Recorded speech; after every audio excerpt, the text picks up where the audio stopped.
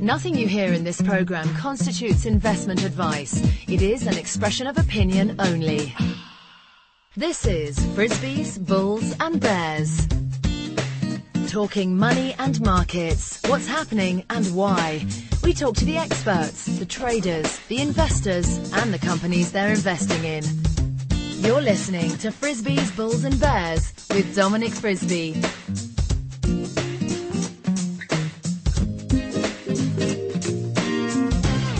Hello and welcome to Frisbees, Bulls and Bears, formerly Commodity Watch Radio.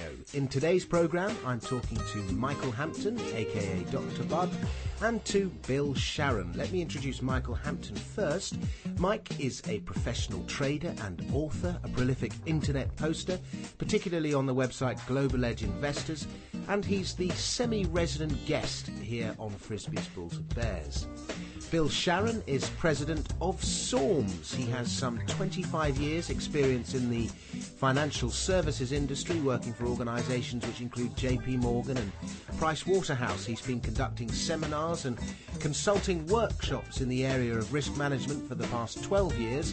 He writes the blog What Needs to Go Right and has a talk show on Blog Talk Radio of the same name. Bill is in New York. He's from the northeast coast of the United States. Let's hear your voice first, Bill. Hello, Bill. Hello, how are you, Dominic? I'm very well, thanks. And I'm obviously in London, as always. And Mike is over on the other side of the world in Hong Kong. Hello, Mike. How are you doing? I'm very well. Okay, now it's 10 to 12 almost, 10 to midnight here in London. What time is it there in New York, Bill? It's 6:45. 7:45. Okay, so it's 12 here. And what time is it I should say it's Sunday for me and Bill, but it's Monday for you, Mike. It's a sunny Monday morning here, about 8 o'clock. Oh, Lord. So that is the global time structure in evidence in real time for you there, ladies and gents. So anyway, we're just going to have a kind of free-ranging conversation about the economy and related issues. And I suppose the big news of the past 2 weeks really has been this surprise victory of Scott Brown in Massachusetts, traditionally a Democrat stronghold, and Obama, once an incredibly popular president, losing what maybe a month or 2 months ago would have been a seat which would have been a given. What are the kind of implications of that as far as you're concerned, Bill? Well, I mean, as a practical matter, it creates a situation in the Senate where the Democrats no longer have 60 votes. Now, they really didn't quite have 60 votes anyway, because they had a couple of outlier senators that demanded all kinds of things to pass anything. But now they truly cannot override a veto, which basically means that legislation can be blocked in the Senate.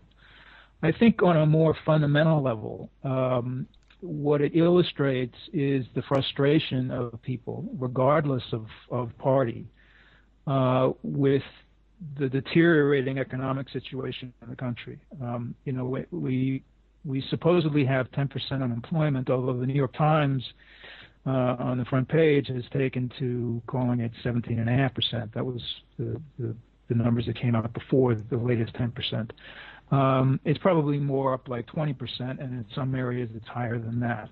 And there doesn't seem to be any sense that it's going to move in a different direction at this point. There's also a lot of anger about, the bailout of the banks, and we've seen some egregious banking practices in terms of raising interest rates on credit cards and canceling credit and so on and so forth. So, Scott Brown, who knows who this guy is, really? He's a state senator with not much of a history. He did vote for the Massachusetts health care plan, which is a similar concept to the one that he's saying he's going to vote against, at the federal level. I think that's one thing. So are you suggesting by that there's a certain amount of inconsistency on his part, or he's done what is ever politically expedient? Yeah, I mean, this is a strange guy. I'm not really that well versed, except it's sort of odd that he does a swimsuit shoot for Cosmo magazine and then becomes a state senator. It's a little strange. I would have done it if I'd had the figure. Yeah, but I don't know if I'd gone into politics after that. Well, Italy's proved that anything is possible like that. This is true. I guess what I'm trying to say, though, is who he is sort of an open question at this point, and I'm not. My personal opinion is I'm not sure it's that important. The fact of his election is pretty interesting. So I think that that anger that is evidenced by that election is one thing. But the counterbalance to that is the Supreme Court decision, which basically wiped out all of the campaign finance reform bills of the last 20 years, and basically allows corporations to pour as much money as they want into elections. Now, it's a pretty well-known secret that corporations, whether they are banks or pharmaceutical companies or whatever, finance the majority of American elections. I mean, that's where the money comes from. And there have been ways of packaging that and all that sort of stuff. But now it's a free-for-all. So on the one hand, you have a populace that elects a guy like Scott Brown and says, we're electing this guy because we're angry. And on the other hand, you have a system now that is completely broken down in terms of any barrier on what we euphemistically call special interest groups. 20 years ago, I thought a special interest group was a Sierra Club, but a special interest group is J.P. Morgan, essentially. So we have a very fluid situation over here. You saying about the influence of spending on elections reminds me, we have a satirical website here in the UK called the Daily Mash, and they run these kind of cod news stories. And the night after Obama got elected, they ran this news story, which, given the kind of euphoria about Obama, was very kind of subversive and brave. But one of the lines from the news story was, Bill Mackay, a college student from Denver, said, "I can't believe I now live in a country where an African American can be elected to the presidency after spending just $600 million on advertising." And, I mean, that kind of... When you've got $600 million to spend on advertising, anything's possible, really. Well, yeah, but Dominic, here's the interesting thing about that election. And it's true. It was $1 billion election. If you look at both sides, it's nuts. It's the amount of money that gets spent in these elections is insane. But what I think set up, the Scott Brown experience, if you will, is that the country sort of had a catharsis. Now, whether Obama is going to be a good guy or a bad guy, or that he spent $600 million, we all focus on the money. But there also is that emotional context to his election.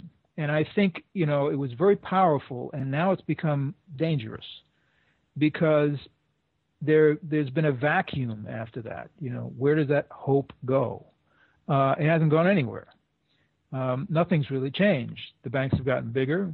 There's no new regulations. We can't pass health care. The government, I won't, I used the word dysfunctional earlier in our conversation. I'm not sure it's quite there yet, but we're close. And I think the election of Brown really was the only, that's the only way that voters have is to vote. They can put money in their Facebook account. When Obama raised more money that way than anybody else, but they're still the minority. They don't really drive the fundraising for elections. And I think, we have this juxtaposition really in this country between, the populist outrage that got this guy elected because he's not a political heavyweight by any stretch. And at the same time, we have, the Supreme Court basically legitimizing the way all this $600 million is raised, which is through corporations who have the most influence and the most access. Bill, can I jump in here? Sure. It's Mike. Mike, I wonder if you're familiar with a guy called Gerald Celente. Sure.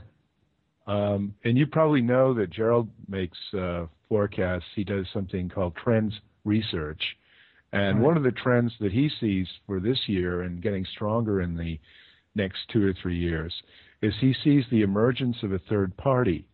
And I'm wondering if this new political ability to raise lots of money, even through corporations, is going to make it easier or harder for a third party to emerge. Because, as you said, and I think you left a very interesting thought hanging there, and maybe we can pick up on it again now, is you said, where has the hope gone? So if we talk about, money and the sources of it, and people's need to attach their hope to something, I'm wondering if people kind of give up on Obama, if they'll then be looking and willing to spend some of their money in helping the emergence of a third party. Well, I've heard him say that. Let me sort of talk about something else he's predicted, which is a return to civility and quality. It's interesting that that's not often quoted in terms of, his predictions. It's, rioting in the street and foods riots and the third party and all that kind of stuff. I don't think there's going to be much traction for a third party unless it is it presents a completely different context, different paradigm, if you will. If you turn on daytime television in this country, and I don't know what it's like in the UK and Hong Kong, or even primetime television, I mean, it is the most astonishing amount of drivel that you can imagine. And you look at it and you think, my God, the civilization is crumbling. Except then you look at who's watching television. Fewer and fewer and fewer people. So there is the opportunity for, whether you want to call it a third party or someone to fill a leadership vacuum, but it's going to be pretty difficult to do in the context of, collecting a bunch of money and getting a bunch of campaign buttons and doing the usual thing. Well, maybe that's it. It's not going to be the usual thing. It's going to be something different. Well, that could be. Oh, in fact, maybe we're sort of part of it now, because what's happening is there's a lot of, if the intelligence is kind of drained away from mainstream media. It seems to be about putting out paid-for messages that, Right. Media makes its money from advertising, a lot of it, and the message is, to some extent skewed by who pays for the advertising. Sure. And if you watch,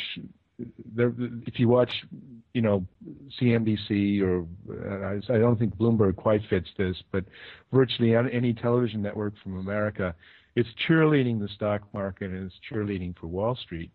Right. But the kind of alternative blogosphere, if you will, has a much more thoughtful and alternative message it's putting out.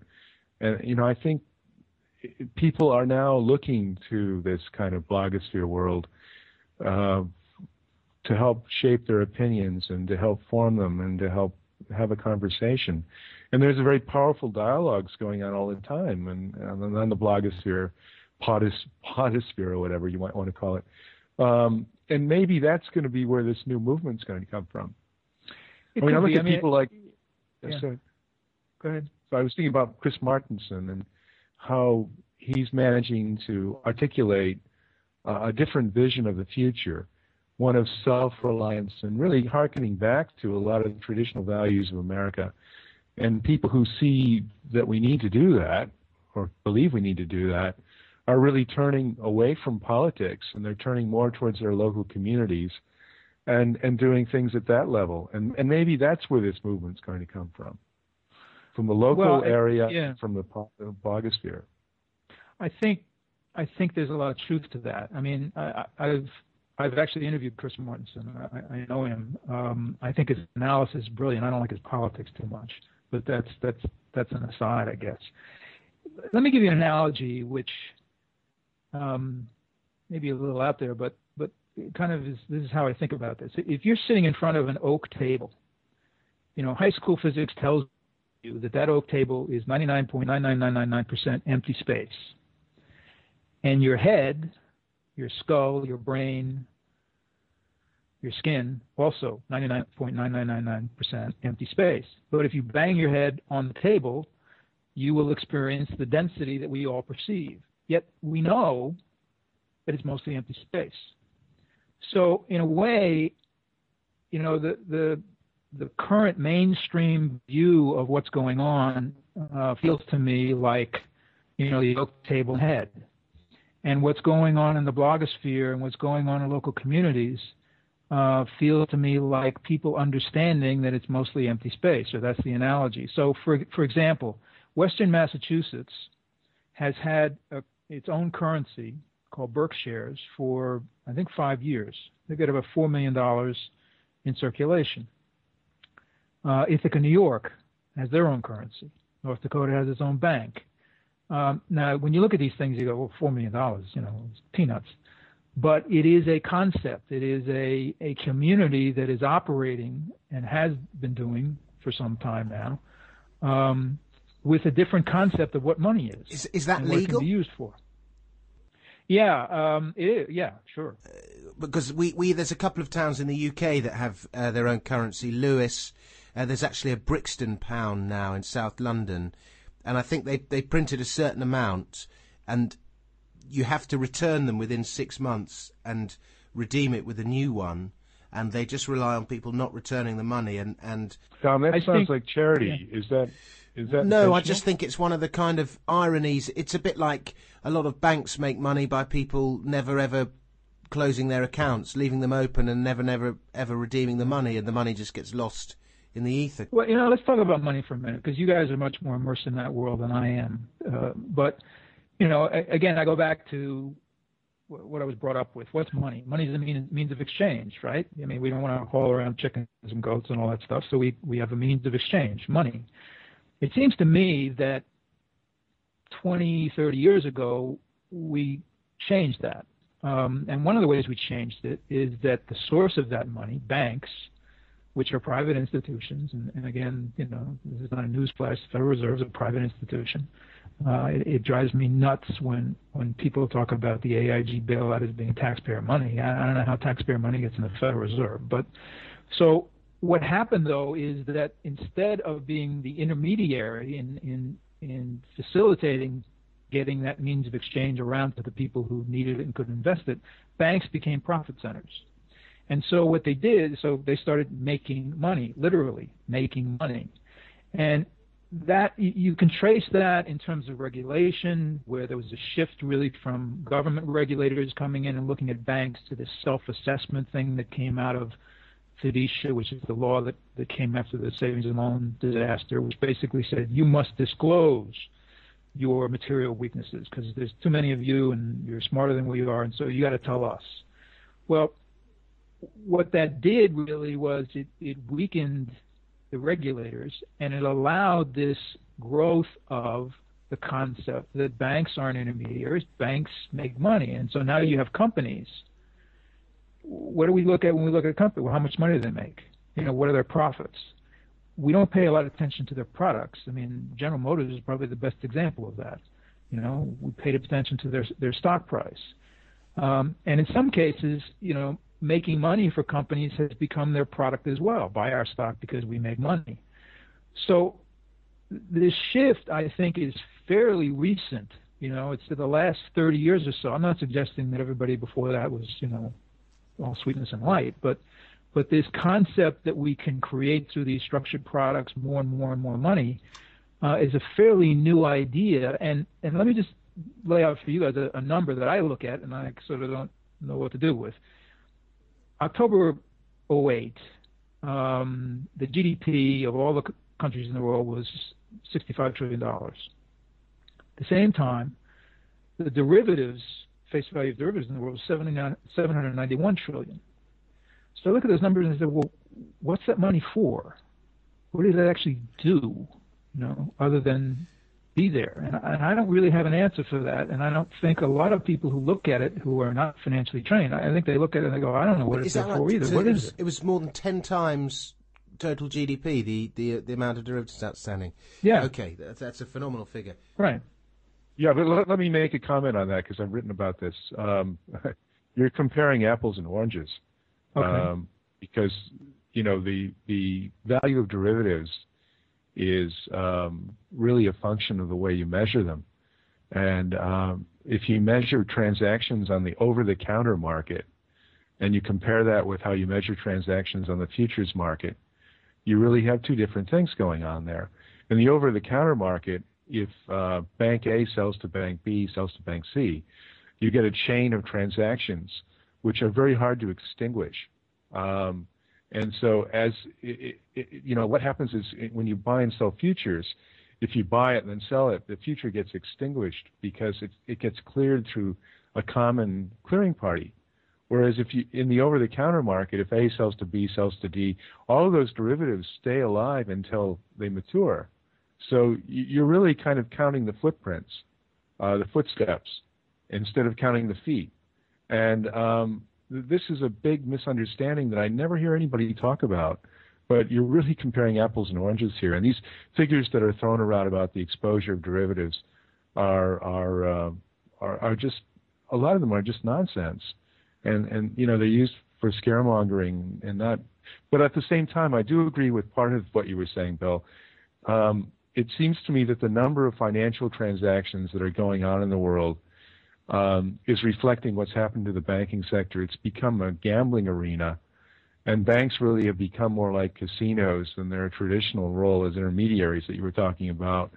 And to me, that's a very negative thing because I've written about this, and others have too, is that when the banking and the financial sector becomes more than 20% of your economy, I don't know what the figure is, but let's say it's 20%, and it moves up towards 30%, which is what it was in the U.S. I think it was 30% of profits were financial sector profits. You really come to a point where banks become they become scavengers. They're helping to, and they become parasitic. They're parasites on the overall economy. And I think we need to shrink back the banking sector to doing real things and not being an arena for gambling. And so if you're using those big trillions of dollars of derivatives as a measure of the gambling in our economy, I totally agree. That's something we need to change. But I think there's also another, and I certainly defer to you in terms of what those numbers mean. But when I guess it was actually before 2008 when I was doing sort of some research into what I could understand about derivatives, and we all know about the CDS, the credit default swap. And again, there is a scenario where you have 12 times the face value of credit default swaps as you do underlying bonds, and again, people are buying credit default swaps without owning the underlying bond. So you look at those numbers and they can make you a little anxious. But then I talked to a friend of mine who actually used to work down at Lehman, and he said, well, credit default swap is the gold standard for evaluating a company. So I thought, well, how does that work? I mean, a credit default swap is in essence an insurance policy that if the company defaults on the bond, you're going to get paid. So why would you buy one if you didn't own the underlying bond? Well, the reason would be is that the more likely the company is to default, the more valuable your credit default swap is.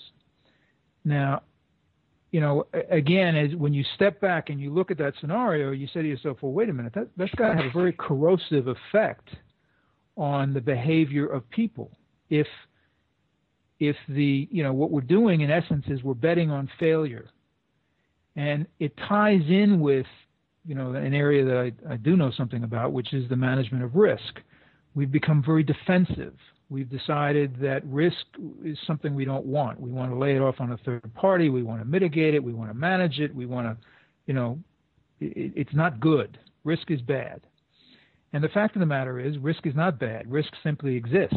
You get up in the morning and you face the day, and what most people do is they organize themselves to be successful in that day, whether it's getting in their car and, driving a way to work that isn't going to hit traffic. When you get in your car, you don't really review your insurance policy, and you don't review the rules and regulations of driving on the road. And so what we've done, certainly in this country, and I think in most of the Western world, is we have taken a very defensive view. And that, I think, has handcuffed us a lot in terms of thinking our way out of this financial mess. Because we don't want the deleveraging. That's bad. You know, we want to make sure nothing bad occurs. And we all know bad stuff is going to occur, a lot more bad stuff now than if we'd gone through it a year ago. But I just see it all the time. Is this maybe because, you know, I'm thinking about balance sheets now, and I'm thinking about when you have debt, you expect 100% back on the dollar. And if you get less than that, then you've got something negative, you've got a risk, you've got a loss. But if you get your money back, you're only going to get back your money and your interest. You're not going to get any more than that. And in America now, we've got so much debt that people aren't really looking and seeing the equity anymore. They're seeing the downside. They owe money, or someone owes them money, and they're worried about getting it back or not. They're not so much thinking about the upside because someone else has got the upside. They don't have equity anymore. They only have debt.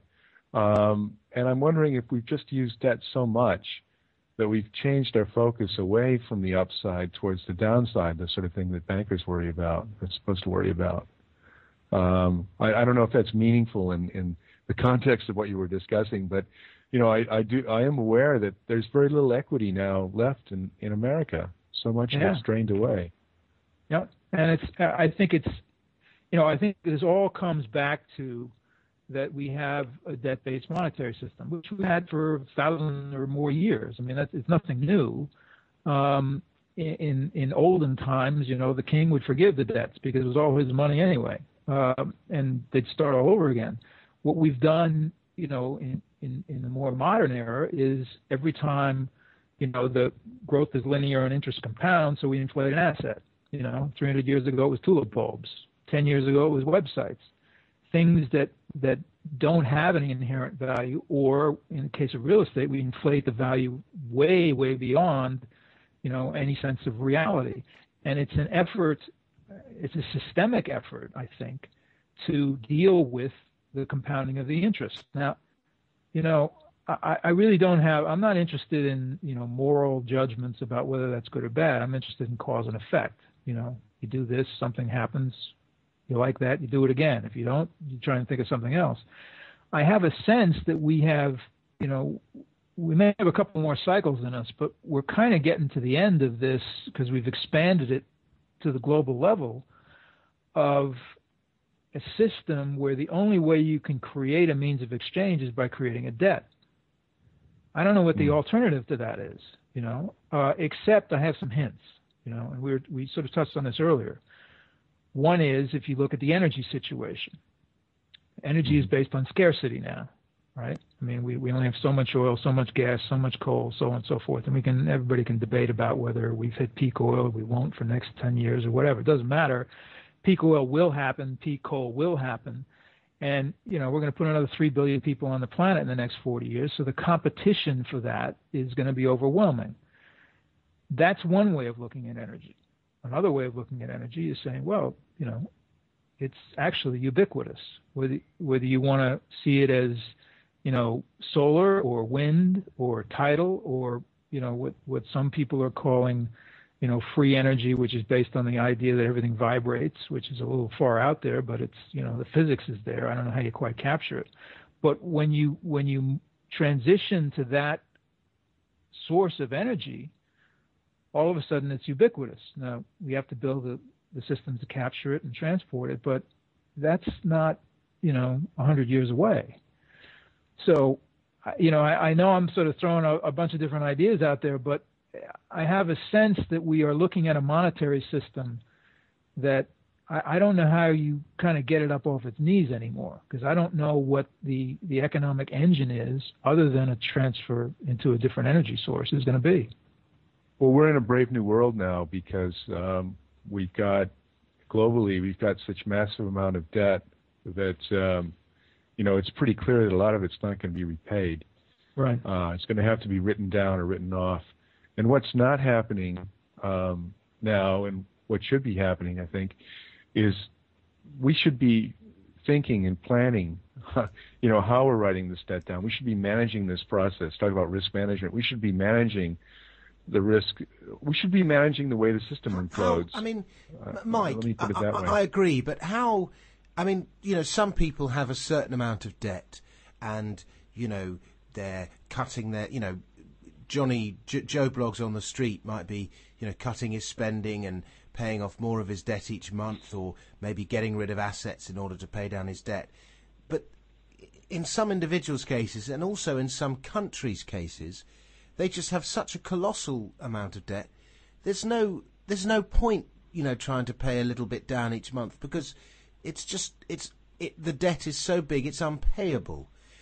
How do you deal with that? One way obviously is to collapse the currency, but that's a false economy. There's an old saying that the bad money pushes out the good. Whereas if you've got a lot of people who are up to their ears in debt and have really reached the point where they know they can't pay it off, and although they may pretend they can, and they start behaving in a reckless fashion, and then everybody has to behave in a reckless fashion, and that's kind of where we are now, because people realize that something's going to happen with the debt, something's going to happen with the money, and they either become reckless or they become sort of super prudent. There's no in between, because the people in between are going to soon get stuck in the reckless side if they don't, kind of grab hold of their future and become. What do you mean by prudent. reckless? What's the reckless behavior that you? Can you Well, I describe think we that? all know. What we see in the UK is people now. Some of them are buying homes because, paying way too much money for them, borrowing way too much, because they think hyperinflation is coming, and they think that by owning a home and owing lots of money on it, they're somehow going to benefit from hyperinflation. I think they're totally wrong, but people are actually taking those kind of decisions now.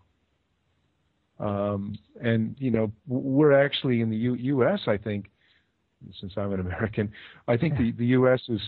is giving money and bailouts to people who really don't deserve it. The auto companies might be a prime example. Right.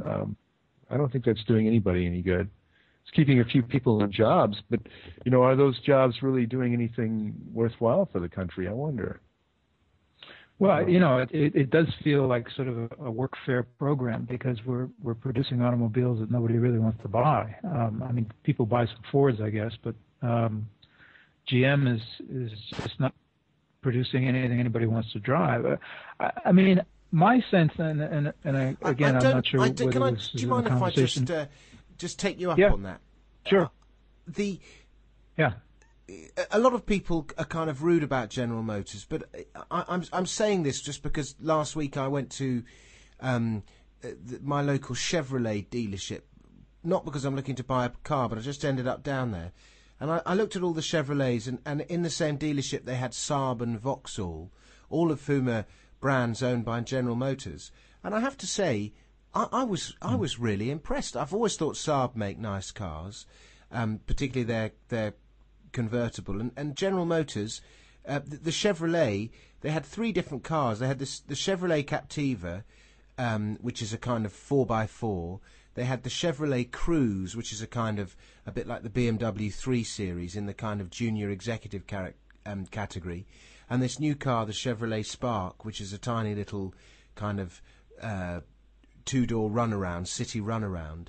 And I thought at the level they were offered, they were all very good cars. They offered value for money. They had a reasonable amount of style. They seemed to have a lot of gadgets and gizmos. And I have to say, I was impressed. And I couldn't believe this is the same General Motors that everyone is so rude about. Well, I'm not an expert on what they're producing now. The problem they have is that they produced such a poor product for such a long period of time. They've got a huge hill to climb. Now, God bless them if they've managed to figure that out and produce a better car. And again, I heard some interviews at the, I guess, I don't know if it was the car show in Detroit or LA, but, you had executives coming on and talking about how they've made changes in the company and so forth. But, I think Michael's point is, well, okay, but should we really have made them a government entity? I mean, absolutely not. I mean, it might just be that they have good designers. The financial structure of the company might be awful, but they have good designers. It might be something as simple as that.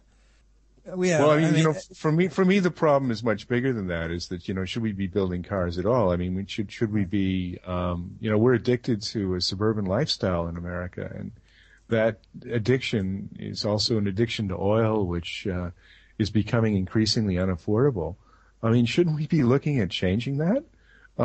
We effectively, it's like we're building better and better hypodermic needles to keep our heroin habit alive. I mean, what's the point?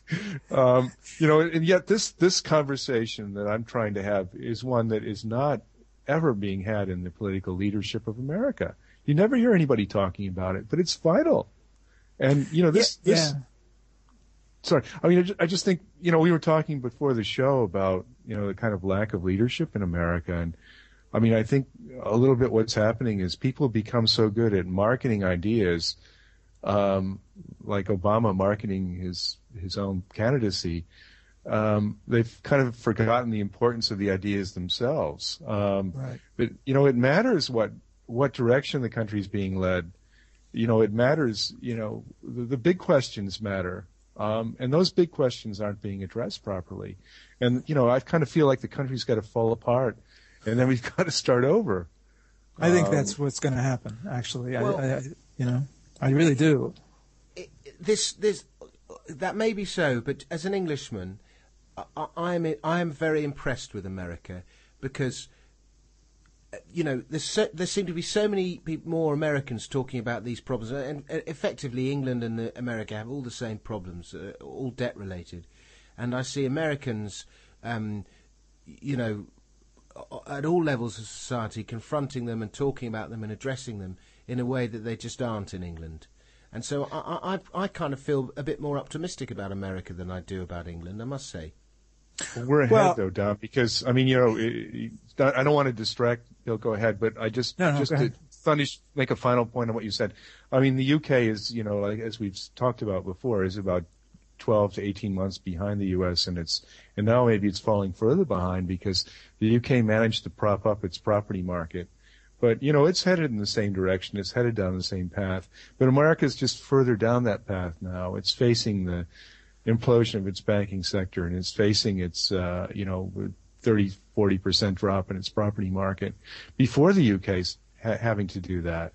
But, I mean, where's the English Peter Schiff? Where's the English Mike Shedlock? Where's the English Chris Martenson? They just don't exist.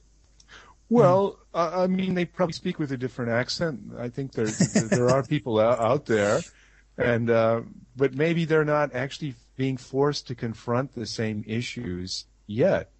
And maybe in a way you're lucky because you may have the chance to see how America solves, if it does manage to solve the problems, how it solves the problems first. On the other hand, maybe in a way by propping the system up and keeping the property system going so long, the UK may find its own pathway to disaster, and then suddenly find itself ahead of the U.S. in facing these issues. And that's a little bit my fear right now, that the UK will fall off the side of the table while the U.S. stays on the table, and then suddenly you find yourselves confronting the issues of Iceland while the U.S. is still confronting, its debt issues. So it's going to be really interesting because I think this stuff is fairly imminent. I think we're going to see one or the other country fall off the table in the next year or two or three. Have either of you two gents studied? I mean, I keep reading about sovereign debt default. It's no longer subprime; it's sovereign debt default. That's the threat to the global economy. But what actually happens in the event of some kind of sovereign debt default to the country that defaults? Like, I mean, say England, we get downgraded and our UK gilts get downgraded by Moody's. What happens to us, and we default in some kind of way? What happens to the UK? I'll give you my answer quickly, which we can talk about it. If Bill has a different answer, or we can talk about Bill's answer. But my answer is Iceland. That's what can happen. I don't know if Bill has a different answer than that. I don't, and to be honest, I'm not even sure what's going on in Iceland right now. I mean, people still get up in the morning and they have breakfast and go to work. They don't. They don't go to work and they don't have breakfast. Idea. Really? Well, okay. They got to eat something, but I mean, there's not a famine in Iceland, is there? Yeah. They eat a lot of potatoes, and they eat a lot of. There are people, and there's an interesting blog out there. A woman, I can't remember the name of the blog offhand, but she's reporting on her day-to-day life, and it's pretty grim. I mean, what she has to eat and the kind of issues she has to struggle with are the sort of issues that we would have thought of in a distressed third world country, and Iceland wasn't thought of in that way, but it's becoming that again. Well, I think a lot of those issues, it would surprise you to know, exist in New York City. And I'm not just talking about, areas that we used to describe as the ghetto. You have apartment buildings where people are banding together to share food, middle-class apartment buildings, because people have lost jobs. And a lot of this, I think, is sort of under the radar still. I mean, you won't see a story on the local news because they can't wedge it in between, the murders and the rapes and whatever that everybody's supposed to be terrified of. But you're seeing very significant lifestyle changes by people who, I count myself among them, middle class, upper middle class folks who operate at a certain level in the society and have realized that that's not quite available anymore, or that's not even smart to do anymore, which kind of gets back to, what you were talking about earlier, Michael, which is, there is and again, I point to Salante's predictions that people don't really focus on. There is a move on the part of this hope, that got sort of welled up by Obama's election. There's a disappointment with the political process, but there is a shift, I think, going on in people's lives. And, at the end of the day, what always strikes me is, when I watch CNBC or any of these shows, it always seems like people are talking about economics as though it's some sort of abstract, separate thing from the rest of your life. But on some basis, economics is really about another description of how we relate to each other. Anthropology, sociology, psychology, religion, they're all ways that we describe our relationship to each other. And I think what's happened, what a lot of Americans are sort of waking up to is that there seems to be this disconnect between these discussions about the economy and their experience. And that may be a driver, we were talking about a third party before, and that may be a driver in that direction. How do you reconnect those things? How does going to work actually have a positive impact? Well, we did a show in Detroit, which, Bill, you wouldn't know about, but I was in Detroit. I'm from Detroit. I was born there, and we did a show about an artist called Mitch Cope, who bought a house for $100. And he has a concept of bringing other artists and like-minded people to his community and really building a community from scratch at the kind of a post-crash level. And I think maybe there's a lot of that going on right now. Chris Martenson has that concept too. He does. The idea is look beyond the crash. Think of all the worst things that can happen, and imagine a life and build a life that works in a post-crash environment. And, maybe that's kind of where this is going to come from. People will be forced there or get there mentally to a point where they can see what the world looks like after the worst things happen and start building something new. Yeah, and the problem with that is, Mike, though, is that, it might not happen. And then, you end up missing opportunities because you're so busy preparing for the worst. Well, yeah. But I mean, maybe you need to build a sort of life that makes sense. Maybe have a foot in both camps, right. Or have a life that makes sense in both worlds. And I think probably buying gold is maybe one way of, having a money that's going to preserve through the transition and still have some value in the next world. But I mean, we come on to a place where, I think, investing in gold isn't enough, and I've been starting blogs about this recently on GEI, and I've been saying to people, well, ultimately, better investment than gold, or maybe alongside gold, is to invest in your community. And there's a wonderful line from a film I recently saw called The Kingdom of God. I don't know if you're familiar with that film, but it's about a middle-aged time when people from the UK, England, were fighting in the Crusades. But the one line from there, which was very memorable for me, the King of Jerusalem, who was an Englishman, was very sick, and he had, leprosy or something, and he was dying, and he'd kind of held everything together.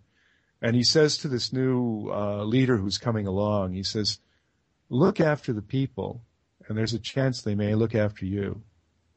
And for me, that kind of said everything about, the idea of community.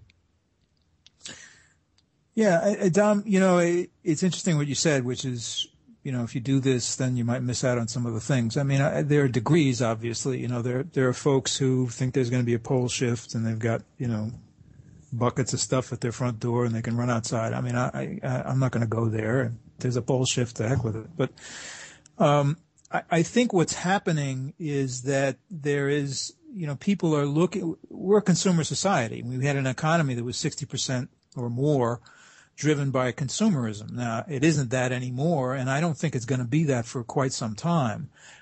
There is something that's taking, I think what Michael and I are talking about is there is something that's taking the place of that. And it's still amorphous. It still has not found a real voice, I don't think. I'm a little leery of this idea of another political party because of the ways that political parties get structured and financed and so forth. Maybe that happens.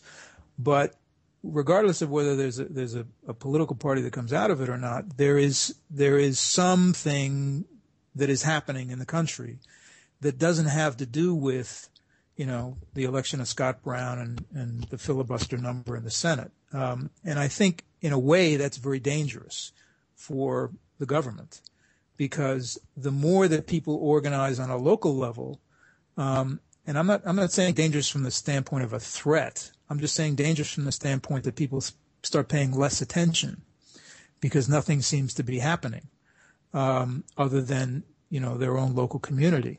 Now, we can't, all sort of go be hobbits somewhere and just deal with our local communities. We live in we've got globalization. We live in a big world. But I think, as Michael was saying, I think that's going to be the source of the ideas. At least that's what it looks like, because, again, if you go back and you look at the last year in the United States, there's been this tremendous amount of energy focused on what they call health care, which is really sick care. It's really health insurance reform. And we can't pass things like, you can get insurance if you have a pre-existing condition. You can't be canceled if you get sick, which happens to a lot of people in this country. We can't pass legislation to do that. So people look at that and say, well, what's the point? That's not working. And at the same time, I should say, I'm very hopeful about what's going to happen because, you were saying as an Englishman, you admire Americans. And I think, we get up off the deck pretty good. We tend to really screw up, but then we do get ourselves together. And I'm not quite sure how long that's going to take, but I don't think it'll take that much longer. Well, this is all very interesting stuff, gents. We've kind of run out of time, but I've got one last question. I mean, you mentioned a figure earlier on of 20, something like 20% unemployment in the States, which is a terrifying number. If 1 in 5 people who want to work aren't working, and yet concurrent with that, we've seen, I think it became the greatest stock market rally in post-war history, or something ridiculous like that. So if ever you needed an example of the divide between rich and poor, bailed-out bankers enjoying the greatest stock market rally in post-war history, and then unemployed Joe, I mean, what do you make of that huge divergence? Well, let me add a little bit of a different perspective on this, because I don't follow these numbers, religiously, but the third quarter productivity numbers came out, and there was an 8.1% increase in non-farm productivity and a 13.4% increase in manufacturing. That was in 90 days. So I look at those numbers, and they always seem to go up. And part of it is we're paying people less money to do the same work. And a lot of it is, I think, technology. But something else that is sort of out there that we don't want to recognize is that we're not producing people that are employable. 20 million adults in this country are illiterate, functionally illiterate. Is it 200 million people in the States, is that right? Or is it roughly, I'm talking about adults. It's 300 and some odd million, but adults, working adults, it's about 190 to 200 million. So 10% of working adults are illiterate? Yeah. And when you look and what, do you mean they can't read? They can't read and write, yeah. And English or any language? Well, English. Now, I don't know. So, I mean, they might be fluent in Spanish, but they can't read and write English. They might, but again, we're talking about people graduating from school. We're not talking about, I guess there are some people lumped in there. That's an outrageous. Well, we're 37th in the world in education. We have been for a long time. We have let our public education system deteriorate to an unbelievable level. So what's happening is we are producing a population, an increasing percentage of people in the population who are not employable. But hold on, Bill. I mean, I understand what you're saying, but are they really unemployable, or just? I mean, there used to be jobs for people like that, and maybe those jobs don't exist anymore. Well, again, Chinese are doing them, aren't they? Well, we've taken a lot of them. We've outsourced them. Now I guess you can go work at McDonald's or Burger King, but there are only so many of those jobs. You look at the dropout rate in this country, particularly oddly enough in the Midwest, it's just through the roof. So when you talk about unemployment, yes, the economic crisis has thrown a lot of people out of work, and it's not just the folks who are uneducated. There are a lot of educated people who are out of work. There's a networking group I belong to called the FENG, the Financial Executives Networking Group. It's got about 40,000 members, and they put out a monthly, new member thing. And I would say of the new members, 85% are unemployed.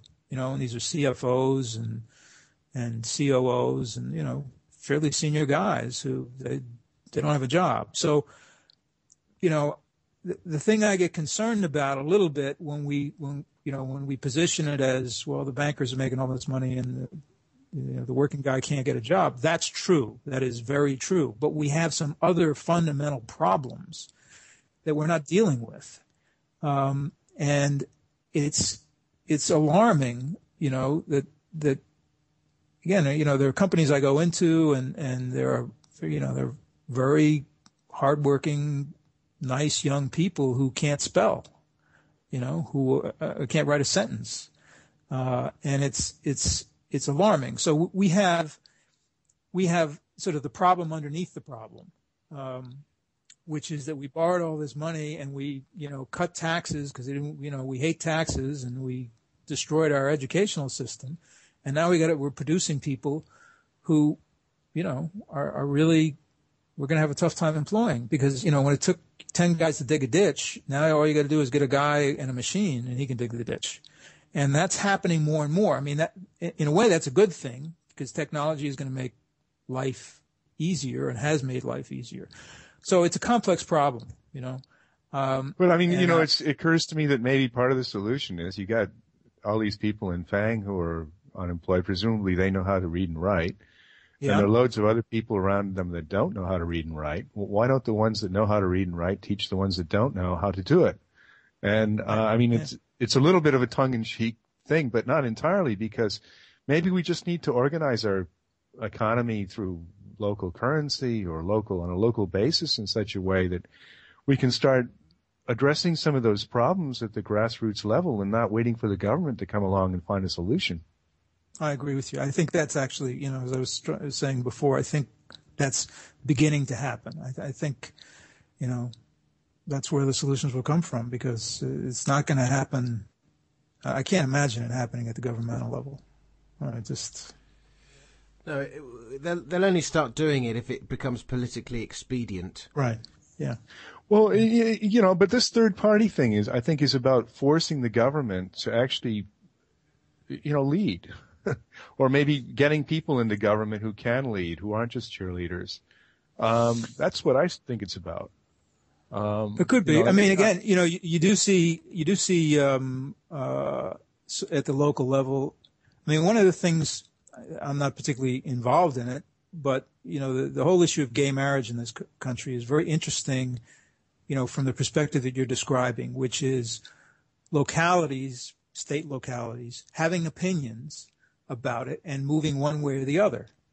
And that's sort of, when you look at that and you say, well, okay, it's really a drag that they said no in whatever state they said no in, but that's a local political process. That's something where people are looking at an issue that doesn't have anything to do with money and saying, okay, this is what I think about it. So there is some evidence that might happen. The thing that concerns me, and I know we're running out of time, but here's what really worries me about the financial system and any kind of regulation or reform. I don't think people understand how it works. And I'm not talking about derivatives. I'm talking about how does money get created and how does it get put into the system. I don't think people have much of an idea. My daughter goes to a private school here in New York City, and I looked at her curriculum. There's nothing in it about the Federal Reserve. There's nothing in it about, chartered banks. And I think until we educate, our population about how money works, which is what Martinson does brilliantly. I mean, his crash course is probably the best analysis I've ever seen anywhere. Until people really understand that, we're kind of hamstrung in terms of getting some kind of grassroots or galvanizing some solutions. I don't really have any solutions. I've figured out how it works, but I don't Bill, know. I want to pick up. I want to pick up on that and maybe use this as a way to kind of conclude some of the things we're talking about here. And that is, can we agree that if there is going to be a third party, it's going to be about several things. It's going to be about education. It's going to be about leadership. It's going to be about local activities. Does it make sense that that's where it would come from? I guess so. I think that sounds right to me. What I truly believe is that what's going to happen is going to be something that we can't quite conceive of yet, because whatever it is has got to be massive enough to really make a change, and really making a change looks pretty difficult right now. So I think you're right in terms of the components. I really do. It's going to be interesting to see how that unfolds. It really is. It's a good time to be alive. It is exciting times. All right. Well, gents, thank you very much. And we have run out of time now. So, Mike, why don't you mention your website as we close? Yeah, the website, and I'll start a thread about this. People can come and have a word, have a read. GlobalEdgeInvestors.com. Good stuff. And Bill, why don't do you have a website that you want to mention, or perhaps your blog, or? Yeah, you can go to www.sorms.com, and there's a link there to my blog, and there's a description of the work I do. Excellent stuff.